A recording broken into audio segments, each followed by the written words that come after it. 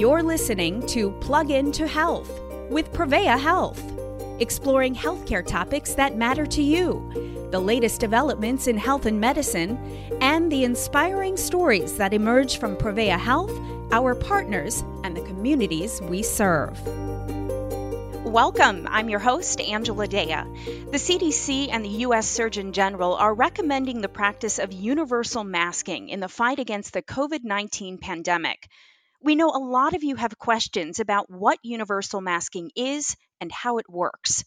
This episode is geared towards getting those questions answered and explaining how important this practice is in curbing the spread of the novel coronavirus.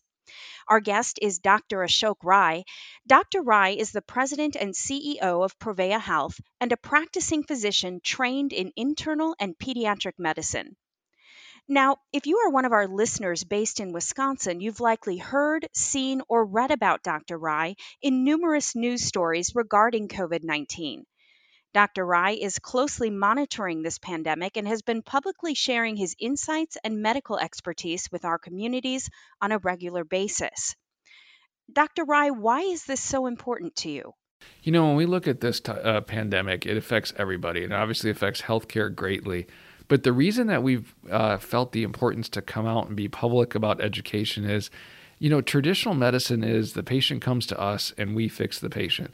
A heart attack, we put a stent in. Strep throat, we prescribe something. This is a very strange situation for all of us where the cure does not sit with healthcare. It sits with society under healthcare's guidance, and that's the physical distancing recommendations. We'll talk about masking. We'll talk about hand washing. But all of those things aren't things that healthcare can do for you or do to you to prevent one of the largest healthcare crises we've ever seen in the world. So we felt it's really important to be able to communicate with our community, to explain things in a way that people can understand, while creating a sense of urgency and calm at the same time. So let's discuss universal masking. What is it, and why are experts like yourself, the CDC, and the U.S. Surgeon General recommending we practice it?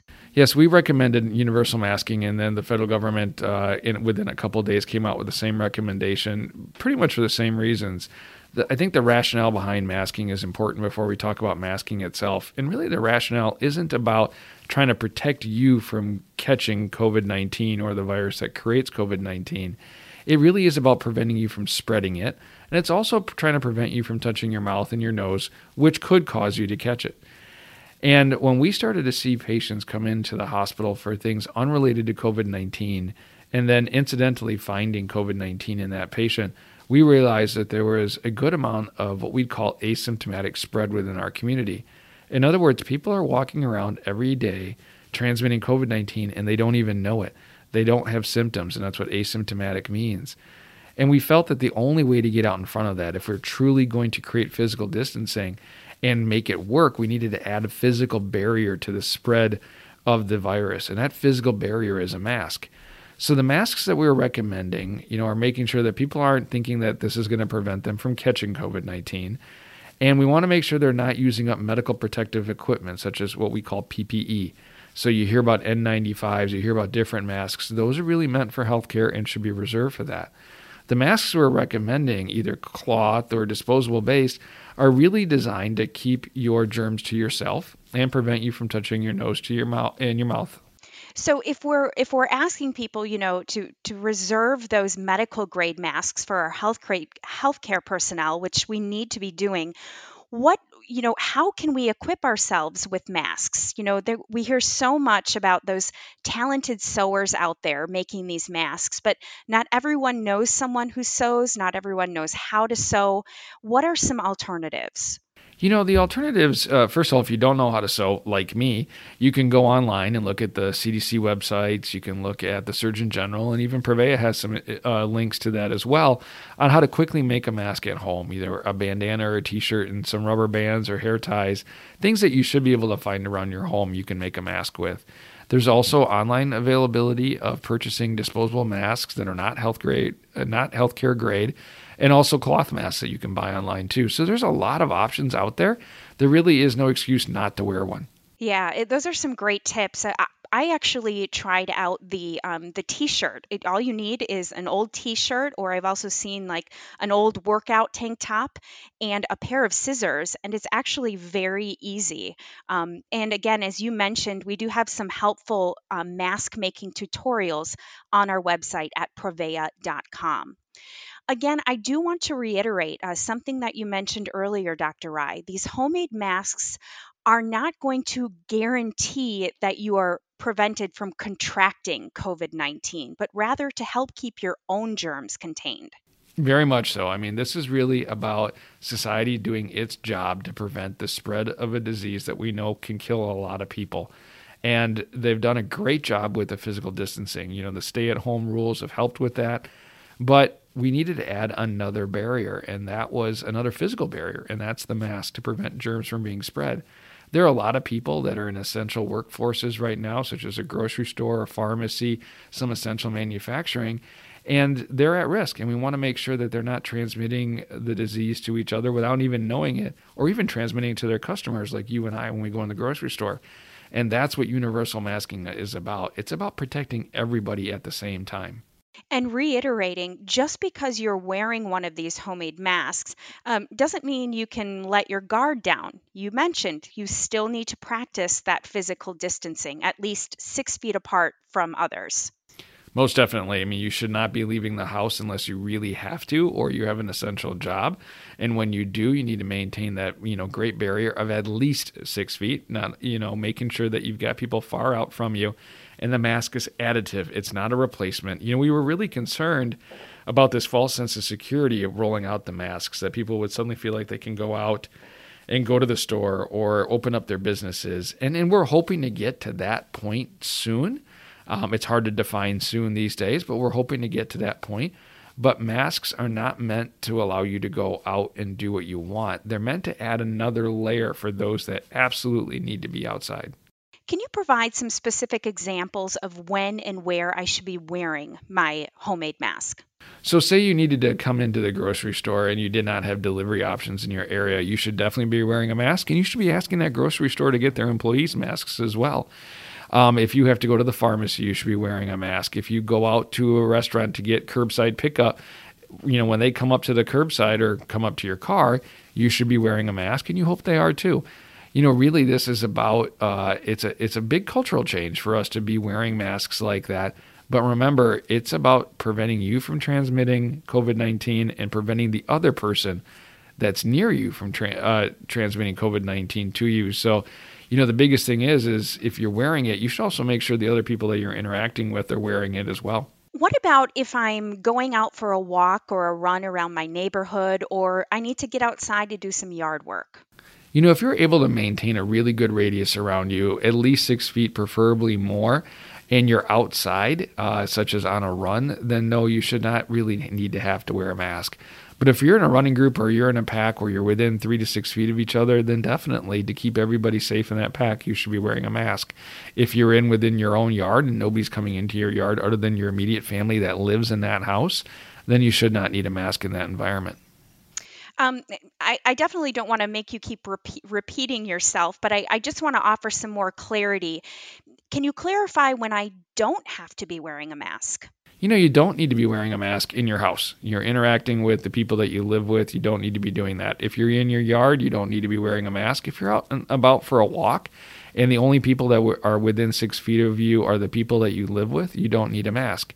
Okay, so let's talk a little bit about things that we need to be mindful of when we put our mask on and when we take it off. Well, you want to make sure that when you're putting your mask on that you're not touching the inside of it. That kind of ruins the point because you've now put germs on the inside of it. You want to make sure your hands are clean, number one, and that you're really just touching the outside of it and the 2 ear bands or whatever method that you have to secure it with onto your face. You want to make sure it covers your nose very well and your mouth very well, and kind of below the mouth into the chin, preventing germs or secretions from leaking out. So you want to make sure it's covering that area of your face, and that when you take it on, when you put it on or take it off, that you're never touching the inside of it. That you're always washing your hands before and after that process as well, just to make sure that you're not transmitting the disease to yourself. Now, remember, this is guidance for adults, and we really, if you're going to help a child with it, number one, you have to make sure that that child is over the age of 2. We don't recommend masks for anybody under the age of 2. And you have to make sure that when you're putting it on somebody, that they're awake, that they can protect their own airway, they can talk. Those are the types of people that should be wearing a mask. And if you're going to help somebody with that, make sure you're only touching the outside of the mask.